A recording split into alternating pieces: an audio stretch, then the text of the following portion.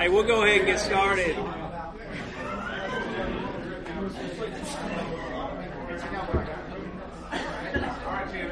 Thank you for coming to this session. I know you probably feel like I do. I'm very grateful to the planners of this conference. We've got a number of the board members in here, and I really appreciate what you've done to put this together. Thank you. It's been a benefit to all of us. The fellowship that we've enjoyed, the encouragement that we've received, the ideas that have been shared, the instruction. Excellent. Thank you for what you've done. Let's begin with a prayer. Dear Lord, we're grateful for the ways you bless us. Thank you, Lord, that we can call upon you as our Father and know that you love us. We're grateful that we can be your children. We thank you, Lord, for each person who's here at this conference, for the work that they do with young people. We ask, Lord, that you will help us to serve you well and to represent Christ in the lives of our youth. Help us to lead them to you each day and point them in your direction. And we pray especially now for their parents. We ask that you will bless us, Father, to encourage and work with and equip the parents of our teenagers. In Christ's name we pray. Amen. Amen. This session is about equipping parents as spiritual leaders. When my generation started in youth ministry, we were not expected to work with the parents. We were just expected to work with the teenagers. And I'll be honest with you that I was kind of intimidated by the parents. And in a lot of ways tried to avoid them at first. I kind of looked at parents, and this is what I saw when I started in youth ministry. You know, I thought they're just from a different world. They're not normal, and I couldn't relate to them. I'd never been a parent, and this is kind of the viewpoint I had. But then the funny thing happened. We started working together at church camp and retreats and youth activities, and I started to make a discovery. They're normal people. They're like me. And we're on the same team. We're trying to do what's best for the teenagers, for their children. And so all of a sudden they started looking like this. We just became friends, and they're normal folks. So it's important that we understand that we're working together with parents. We're friends. We have their children's best interest in mind.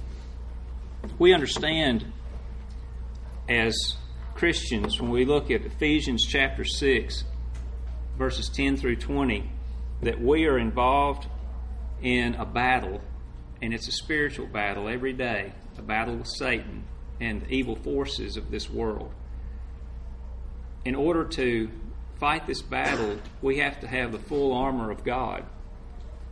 Parents are involved in a battle, and their battle is for the souls of their children. They are fighting against Satan. They are fighting against the temptations. They're fighting against an evil culture that is threatening to snatch their children's souls. Their children are being stalked. And so they have a tremendous battle that they're fighting every day.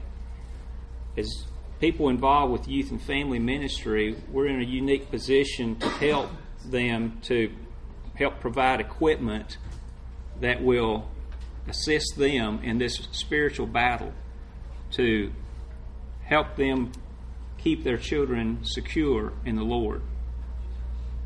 Why is it that we focus on parents? It's because they are the ones who have the lifetime influence in the lives of their children. When you just compare the time that we spend with the teenagers with the time that the parents invest, there's no comparison. When we look at the time that we spend with teenagers during the school year in a regular week, what would it be, 5 or 6 hours?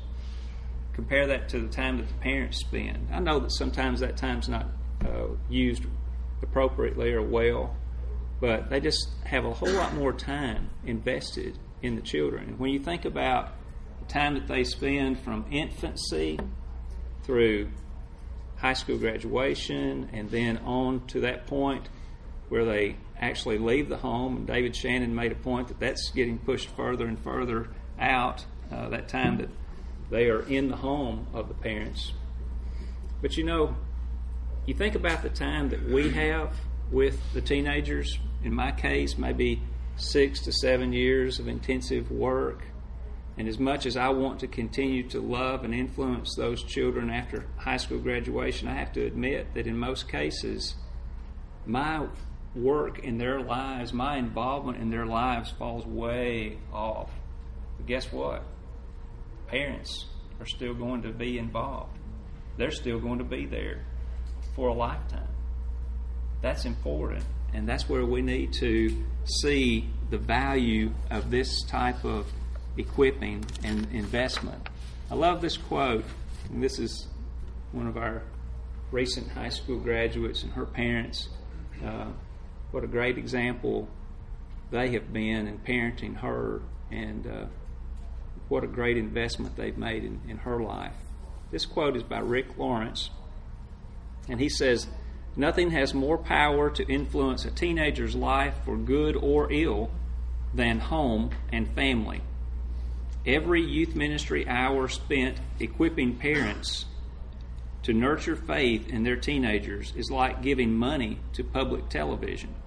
Your gift is almost always doubled by a matching grant. Parents will always out-influence even a great youth minister, so it makes sense to invest where you get the best return." Don't you like a good investment? Well, for us, investing in the parents is wise. That's where you're going to get your best return. They have the long-term, lifelong influence and impact in the lives of those children. You're familiar with the book Sticky Faith, and by Chap Clark and Kara Powell.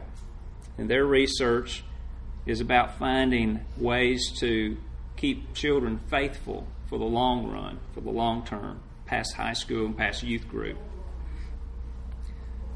Their conclusion in their research is that parents are the number one influence.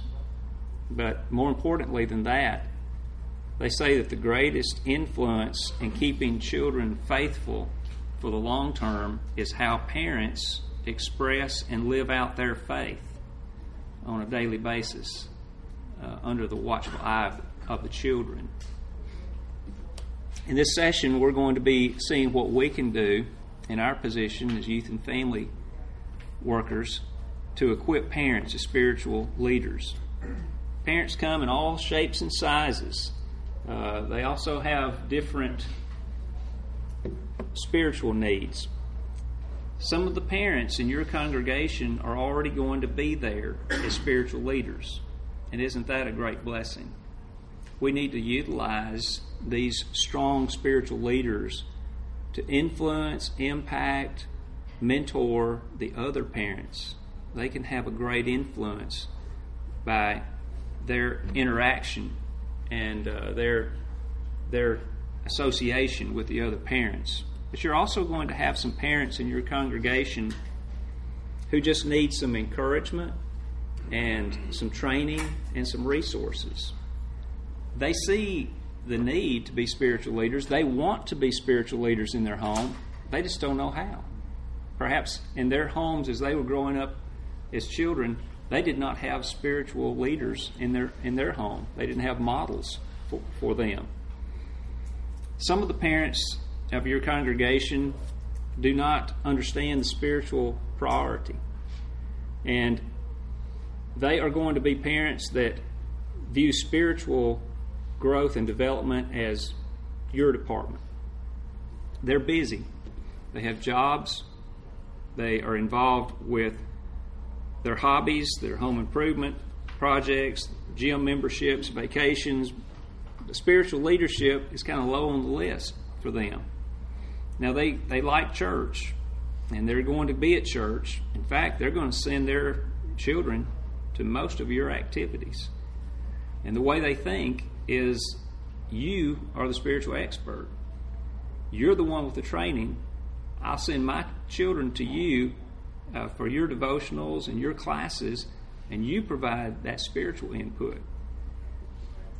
Just like they send their children to swim lessons to the swimming expert, to karate lessons with the martial arts expert, and piano lessons with the musician, they're sending their child to you for the spiritual input.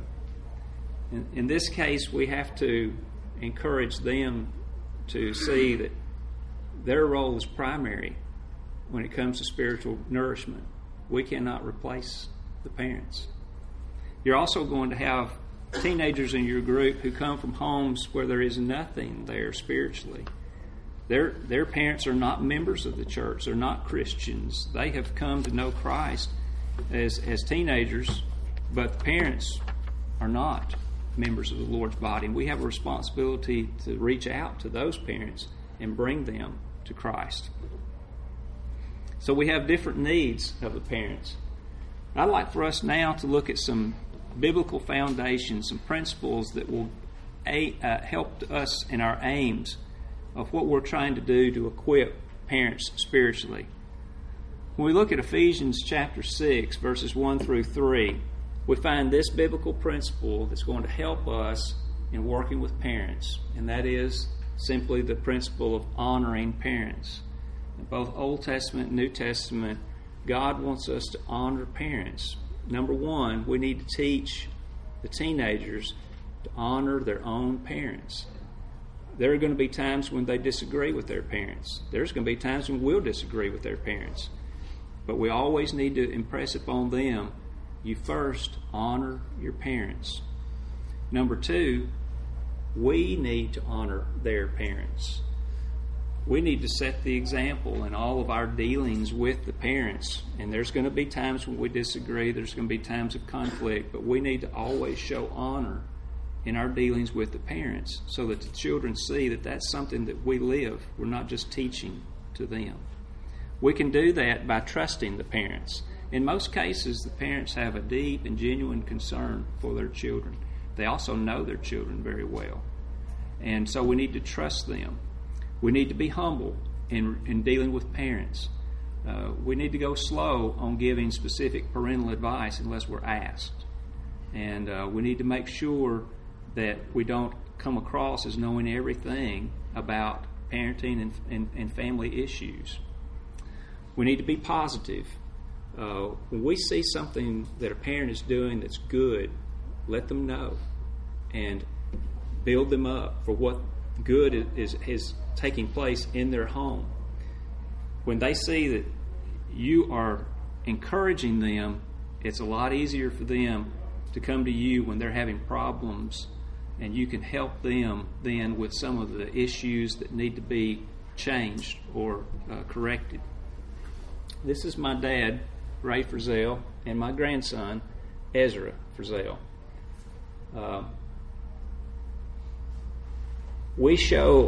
When we show honor for our own parents, we give a great lesson to our youth group. They're watching us to see what we do. When I was at Jackson Park, there is a picture in my mind that I associate with honor for parents or for grandparents. We had a young man that every Sunday night would help his grandmother go out to the chapel to take the Lord's Supper, and she was very frail and fragile, and he would guide her, lead her, support her as they would walk out of the auditorium on Sunday night. Very simple thing, but everybody in the congregation would always look at that, as this teenage boy would be escorting his grandmother out to take the Lord's Supper. It was just an image that was placed in our minds of honor. My dad has Alzheimer's disease, and he's in a very difficult stage right now. I'm very aware that my parents need me now more than ever. It's an opportunity for me to practice what I've taught, and our teenagers are going to notice that. We'll have these opportunities to show by our lives that we believe these principles, these biblical principles of honoring our parents. A second biblical principle is to put ourselves into the parents' shoes. This context of Philippians 2, verses 3 through 4, is that we are looking into the mind of Christ. Basically, we're looking at this unselfishness of Christ, how he was able to consider the thoughts, feelings of others, and put others before himself. When we work with parents, if we can put ourselves into their shoes, it will help us to be more effective in equipping them. This is Isabel, who is a senior in high school, and this is Isabel when she was 2 years too young to go to camp, but came to camp because her parents were on staff. When we look at the teenagers in our youth group, we see them at the age where they are now, but when the parents look at their child, it's always their baby, their little child, their treasure. We need to keep that viewpoint when we're working with the teenagers. We're working with the most precious treasure that these parents have. Before we drive them anywhere, we need to remind ourselves we've got all these treasures with us, on this bus. Whenever we are angry with those teenagers for doing something really dumb, we need to put ourselves into the parents' shoes and remind ourselves this is a special treasure. This is their baby. And we need to have more compassion and love for that child. If we can do this and understand that parents naturally have this love for their child, they put up a lot of prayers for that child's safety. All of us are going to pray for physical safety and physical health and protection, issues like this. We can understand and help those parents take the next step of godly love and help them understand that we need to also pray for their spiritual protection. There are things worse than physical danger. There are a lot of spiritual dangers. If we can help them to understand that love can go to a higher level, and that if they become spiritual leaders in their home, they can help protect their children by prayer, spiritual protection of their souls. That's important. We can do that when parents understand and trust us, they know that we have a perspective that can appreciate where they're coming from. There's another passage that you're very familiar with, Deuteronomy 6, verses 6 through 9. This is talking about how the home is headquarters for spiritual training. When God was describing for the children of Israel how spiritual nurturance takes place, how children come to learn about who God is, it takes place at home. It takes place when you're getting up in the morning, when you're going to bed at night, when you're walking along the road, when you're taking care of all the daily chores and assignments, whatever you're doing. These things are being communicated about God to the children, and the home environment is the headquarters for all of that. We need to empower the parents. So many times we're working with parents that feel so inadequate as spiritual leaders. Just like the parents who feel like that's your department because you've been specially trained for that, they'll argue and say, I don't know the Bible very well, and I'm not specially trained for these things. They don't know how to conduct a devotional. We need to empower the parents and say, this is your God-ordained responsibility, and you are the one who can specially train your child. I'm here to supplement and to assist, but this is your responsibility. Parents need to know that they don't have to be perfect, and they don't have to have the perfect devotional object lesson every night at home. They just need to have a genuine faith in God. they need to have a pattern in their home so that when they are making decisions, they are always turning to see what God's will is and looking in Scripture to see how do we make this decision. When parents are just doing that on a natural, normal basis, it's a tremendous impact in the life of a child. And we need to just help them, give them encouragement to empower them to do that. We can also help them, as we're going to discuss later, some of the practical suggestions about some of the resources that are available to them in helping in spiritual nurturance. Target fathers as spiritual leaders. God does. Malachi chapter 4, verse 6, we talked about this yesterday in the family ministry class. This prophecy about the coming Elijah, John the Baptist. John the Baptist had a purpose in his ministry of turning the hearts of the children to their fathers and the hearts of the fathers to their children.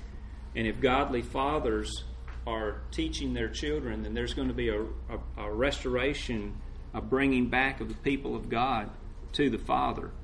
That emphasis is found also in the New Testament in Ephesians 6, verse 4.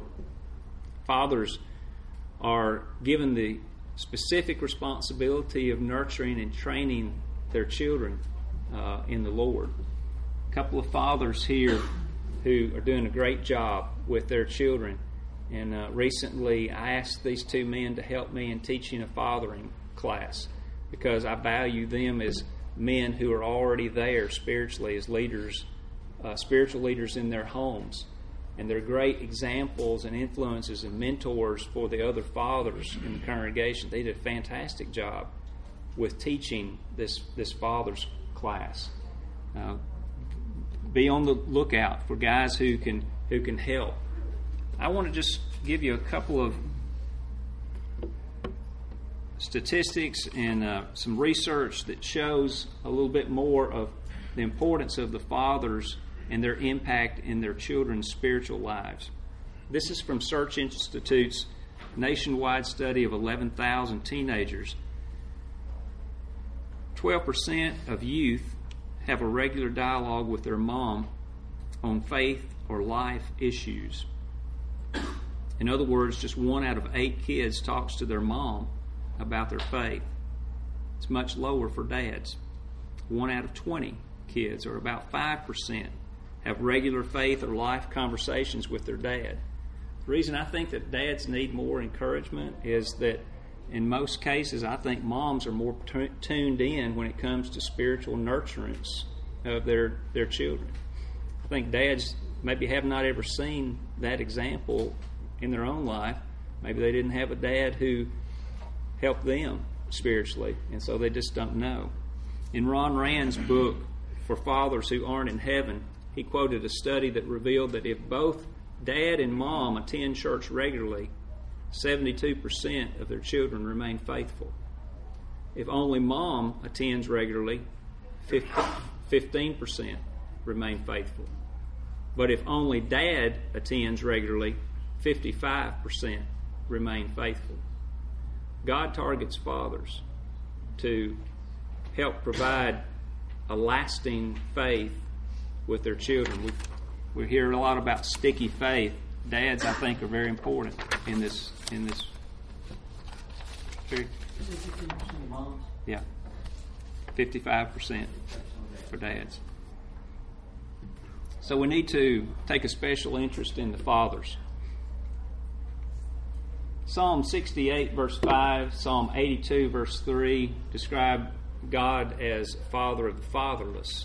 When we follow God's example, we need to take seriously our responsibility to children who are fatherless. Some are fatherless because of the death of their father. These 3 beautiful young ladies lost their father in death when they were in elementary school. And they were blessed with a godly mother who did a great job of helping them. And so many in the congregation took a special interest in these girls. They're great Christian young women today. There are others who are spiritual orphans because there's no spiritual leadership, no guidance in their home. And so we can't afford to neglect these spiritual orphans. We can't adopt all the spiritual orphans, but we can certainly recruit a lot of spiritual coaches and mentors to help with fathering the fatherless and talking about spiritually and helping them to fill that void. Finally, I want to look at this biblical aim. Psalm 78, verses 1 through 8. Take the long view. Let's look at the generations still to come. I wanted to say that you're sometimes going to get frustrated and disappointed because you may not seem to be making headway with the parents in helping them as spiritual leaders. Some just aren't going to be interested. Don't give up. Don't get frustrated. Don't be disappointed, because if you're working with teenagers, you're preparing the next generation of parents. So take the long view. You're doing something great right now. You're going to be influencing children and grandchildren that you'll never meet, because you're working with their parents at the point where you need to be working with them. You're preparing them before they become parents to be spiritual leaders. So your work is valuable. What you're doing right now with teenagers, you're preparing the parents of tomorrow. I didn't realize that when I was working with this guy at Jackson Park when he was a little guy. But bad picture here. But that's him and his family now, and he's very active in our youth committee and doing a great job with his own kids. But it's important that we take the long view when it comes to training. I'd like for us now to kind of turn our attention to some practical ideas that will help us in dealing with and equipping parents as spiritual leaders. First of all, if we're going to have an impact on parents, something we need to do is just build that relationship, be a friend, not an adversary.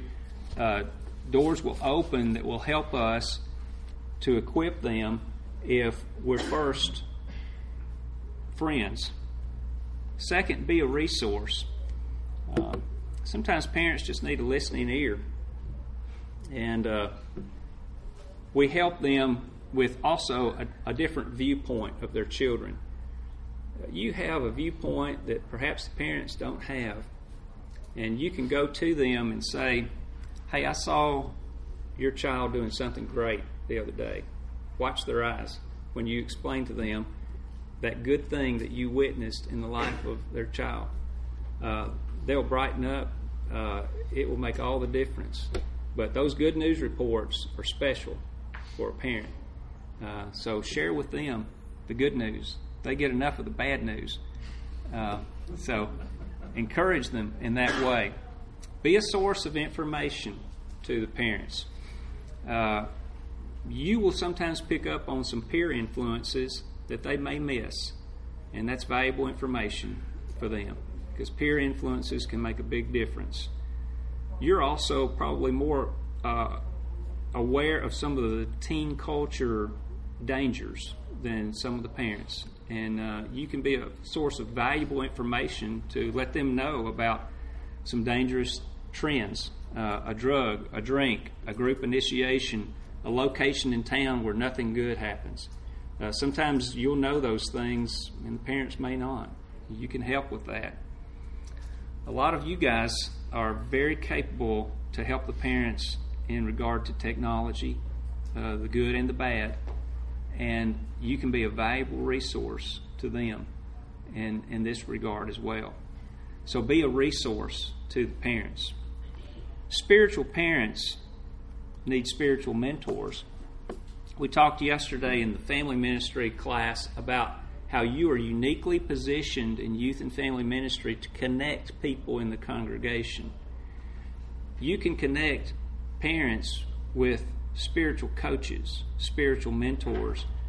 Find out those parents who have raised spiritual leaders, who have children who are doing spiritual leadership now. Connect those who are young as parents with those who have a proven track record and let them talk. Say, hey, why don't you go talk to these parents about that? They've done a good job. We need to find those people who have been through struggles with their children, but now are on the other side of that and can help with good advice. We can make those connections with people. Spiritual parents need spiritual food. It may not be your responsibility or your assignment in the congregation to plan the Bible school topics or the sermons, but you know the people who do. And you can pick up on some of the needs that parents have, some of the things that they need to study, and you can channel that to the preacher. You can channel that to the guy who's in charge of the Bible school classes and say, hey, our parents could really use some help with this right now. They need to be fed spiritually in the congregation. We also can help them with just personal spiritual growth resources.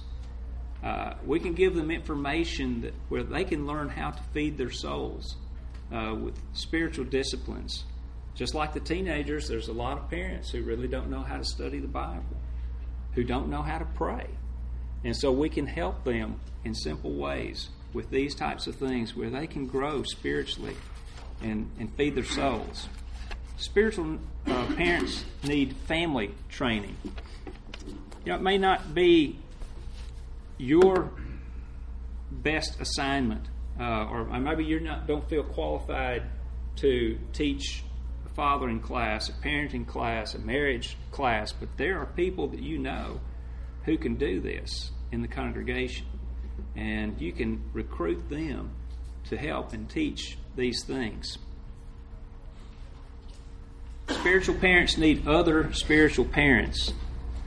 Just as it's important for teenagers to have a strong spiritual peer group, parents need a strong spiritual peer group of other parents.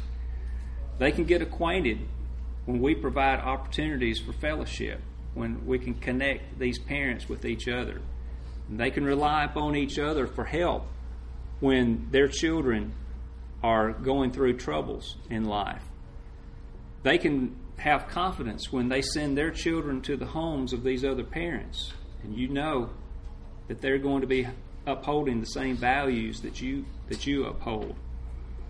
It's so powerful when parents are committed to helping each other raise their children in the Lord, and that's a powerful alliance when you have parents working together on behalf of each other and each other's families. Spiritual parents need spiritual growth resources for their homes.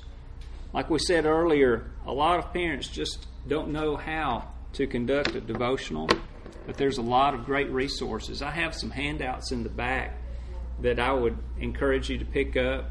Some of them are just parenting and marriage and family resources. I have some sample home devotionals. There are a lot of great resources now that will help people with conducting Bible studies and devotionals in their homes. My son worked with a congregation in Fresno, and a lot of the parents didn't know how to conduct a devotional in their homes. Andy wrote up a year's worth of devotional material for the families, and each week would have 3 nights of an Old Testament idea, 2 nights in the New Testament, 1 night with Psalms and Proverbs, and 1 night just specially devoted to prayer, family prayer. I've got a sample of a week that he put together on that. There are some great resources that we can provide for parents that will give them confidence in training. Spiritual parents need to be plugged into the work of the church. One of the things that is important when it comes to children maintaining their faith beyond high school is the experience of seeing their parents and working with their parents in service to others, in service to the Lord, and on a consistent, regular basis, acting out or living out their faith. When you think about the power of families serving the Lord together, You've seen the impact that it has when families go on mission trips together and they come back and there's a special bond that they have created. There's a special passion that they have for Christ and for the church and for the lost. It's a powerful thing in the life of a family. I can remember in my own family growing up, my dad was very involved in what they call cottage meetings. And this was personal Bible studies, evangelistic Bible studies. And so we would be involved as a family. And, a lot of times he would show the Jewel Miller film strip, and we'd work together with families. That's something that made an impression on our family, on us as children. Spiritual parents recognize teachable moments. Sometimes we need to help them to understand how do you teach children at those special times. Deuteronomy 6 identifies that it can happen at any point during the day. When you get up in the morning, when you're in bed at night, when you're driving in the car, just listen to your children. And a lot of times those special moments will just be presented by something that happened during the day. And if you just apply spiritual principles, there can be some great lessons. Have your eyes open to the blessings that God brings into your life, and help your children to see those blessings that they have from God in their lives. It's a good thing to also share with the children the problems that we have experienced as parents as we've grown up, and the problems that we're going through presently that we struggle with, and how God makes a difference in our lives through these problems that we're dealing with. Teachable moments. Help parents to understand what it means to practice active listening with their children, so that the children will be more inclined to open up and talk more with their parents. Spiritual parents emphasize hope in their homes. One of the greatest attributes we can pass on to children is optimism. Not a blind optimism, but an optimism that's based on hope in Christ. When we put our hope in Christ, as Christians, we always have something to look forward to. And we can help parents to build optimism, spiritual optimism, in the lives of their children. And this is what's going to be the anchor that will hold through the storms of life. And we can look at life optimistically because we know what's beyond this life. No matter what we face, there are those spiritual realities, those eternal promises that will not change. And that's always giving us a positive outlook and optimism for heaven. Spiritual parents bless and affirm their children. Our children get enough negative messages from this world. They need to get messages of affirmation, love, and blessing from their parents. A lot of times parents don't know how to do that. It can be just a very simple, I love you. Affirming children and making them feel secure that we approve of them. That's powerful. We see that example in the example of our Father in heaven. And this passage has made a great impact on so many people.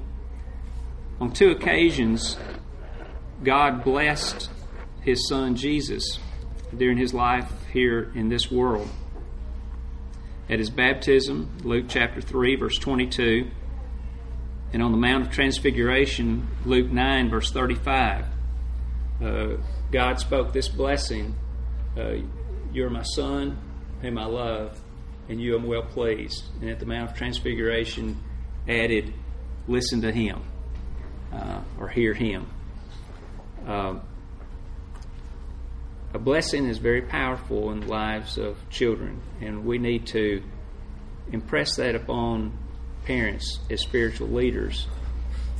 this became so important in our family that we incorporated this into our nighttime bedtime ritual. And so each night, as we would put the children to bed, "You're my son, you're my daughter, whom I love, and you am well pleased." It doesn't have to be that phrasing. It can be something completely different. There's a lot of different blessings that are given in Scripture, from the patriarchs to their children. But the ultimate example, I think, is here how God blessed his son Jesus while he was here in this world. Two critical times, his baptism, and then on his way to the cross, speaking to Moses and Elijah about what was about to happen with his death. And then God speaks from heaven, "You're my son, whom I love, and you am well pleased." That's powerful. And spiritual parents can have a great impact in the lives of their children if they regularly bless and affirm their children. I want to encourage you to equip parents. Keep in mind that parents don't have to be biblical scholars. They don't have to be perfect. They simply need to hunger and thirst for righteousness and for the Word of God. Children will notice if they see their parents regularly at home opening their Bibles and studying, trying to find out what God wants for their lives. Parents need to have that sincere, genuine faith that shows that they trust God. And when children see that in parents on the bad days and the good days, and see that consistency, that they still trust God, that will have an impact. Parents need to be people of prayer. We can encourage them that when they pray and when their children hear them praying for them and for their future and for their future Christian mates, and things like this are regularly on the prayer list, it makes an impact in the lives of the children. When the children hear them praying about current events, people who are struggling, that makes an impact.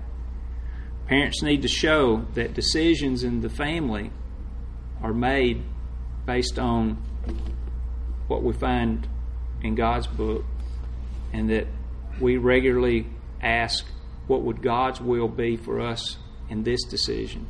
And when the children are struggling with a problem, let's impress upon the parents, bring them back to what would God want us to do in this situation.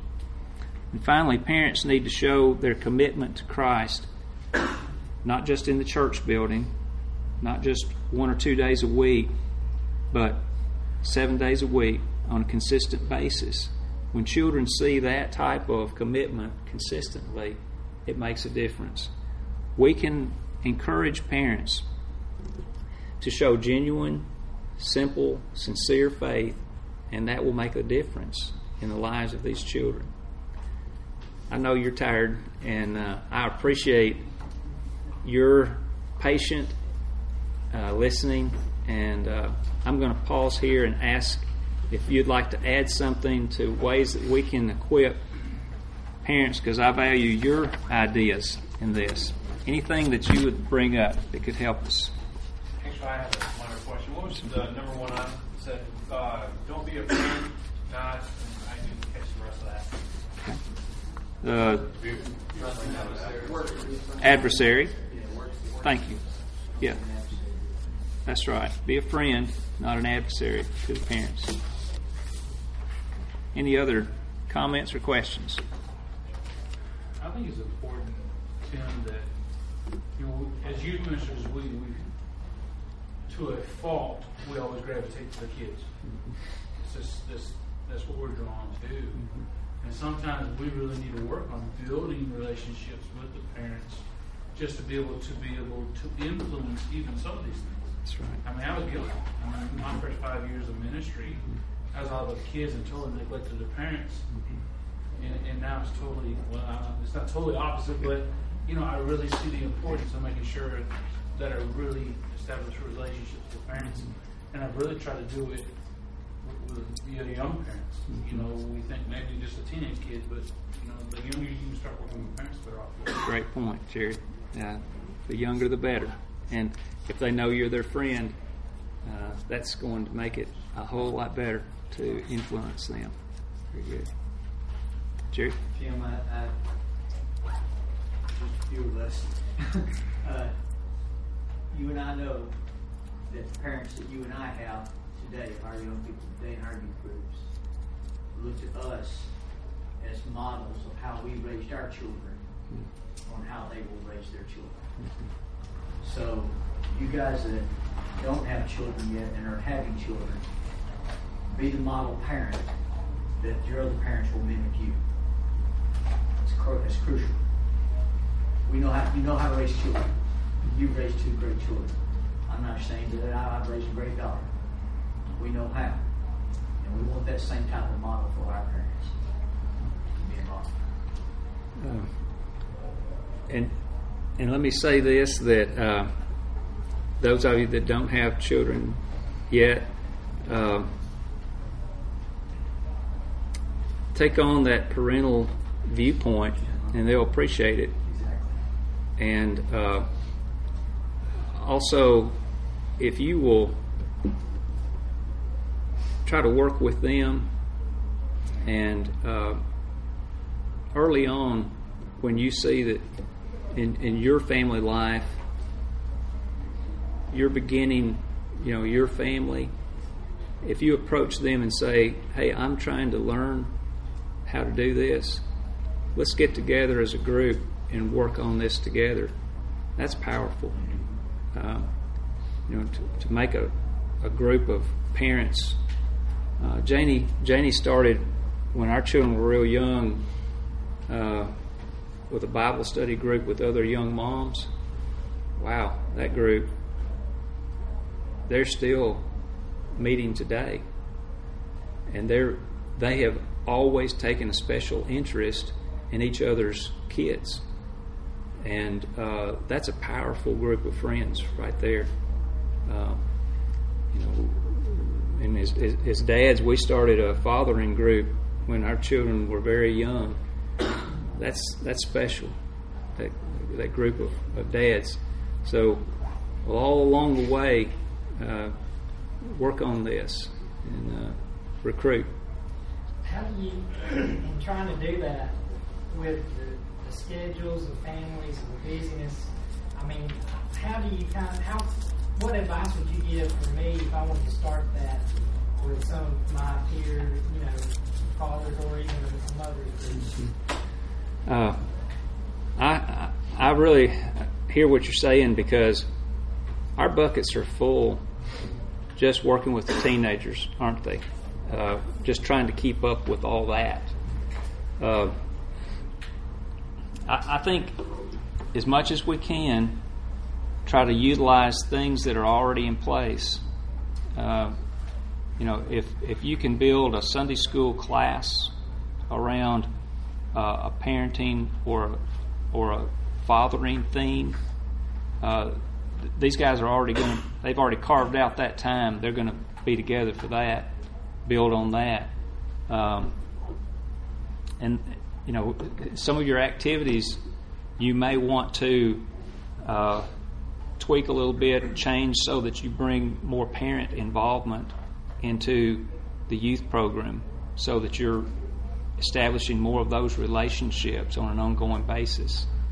I know with Janie and these women, sometimes they would just make it a priority to get together, bring their children, and sometimes they would get a teenager to watch the children while they had their Bible study. But there's a lot of different ways. Somebody else may have some other thoughts and ideas about this. Good question, because I know it's hard to bring all this together. Don't believe that you're the one that has to do it. Yeah, that's true, Jerry, because we need to utilize our resources in the congregation or maybe outside the congregation. You may have a need to bring someone from outside who can lead that parenting class or the marriage enrichment weekend or something like that. It's good. I guess in relation to that, and getting parents maybe involved, especially in the Bible class setting, what are some ways that you utilize to kind of empower them? I feel like I've got parents that could do a good job, but they don't feel empowered, or they don't feel like equipped enough to handle a teen group of class, do a quarter, or even if I put somebody with them, they still don't want to do it on their own. I think that's a great question, because you can see their potential. You can see that talent in them. One thing that I think is helpful is a lot of times I'll bring in a prospective teacher who maybe just is not confident enough to work with one of my better teachers, or even sit in with me, and we kind of work together for a while. And then, kind of slowly you give them more and more. They're building confidence, and they're also learning from the established teacher too, how this is done, and they're picking up some things. So I'd approach it that way. Just try to build their confidence, give them experience, and then empower them. Say, "Hey, man, you're good. You're ready to go. You can do this." Eric.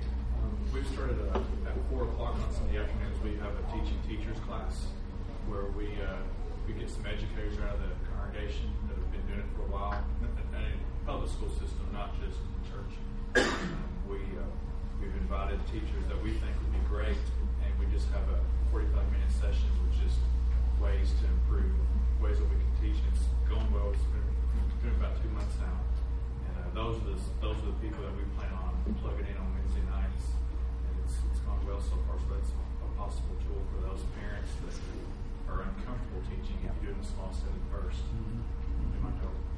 You're giving them the information they need, the techniques, plus they're getting. They plan the Bible class then, so amongst those guys, we're planning the class that they're going to teach, and we rotate them out. That's good. Great idea, Terry. Thank you. Thank you for being in here. Appreciate your time. I'm going to let you go. And how about that?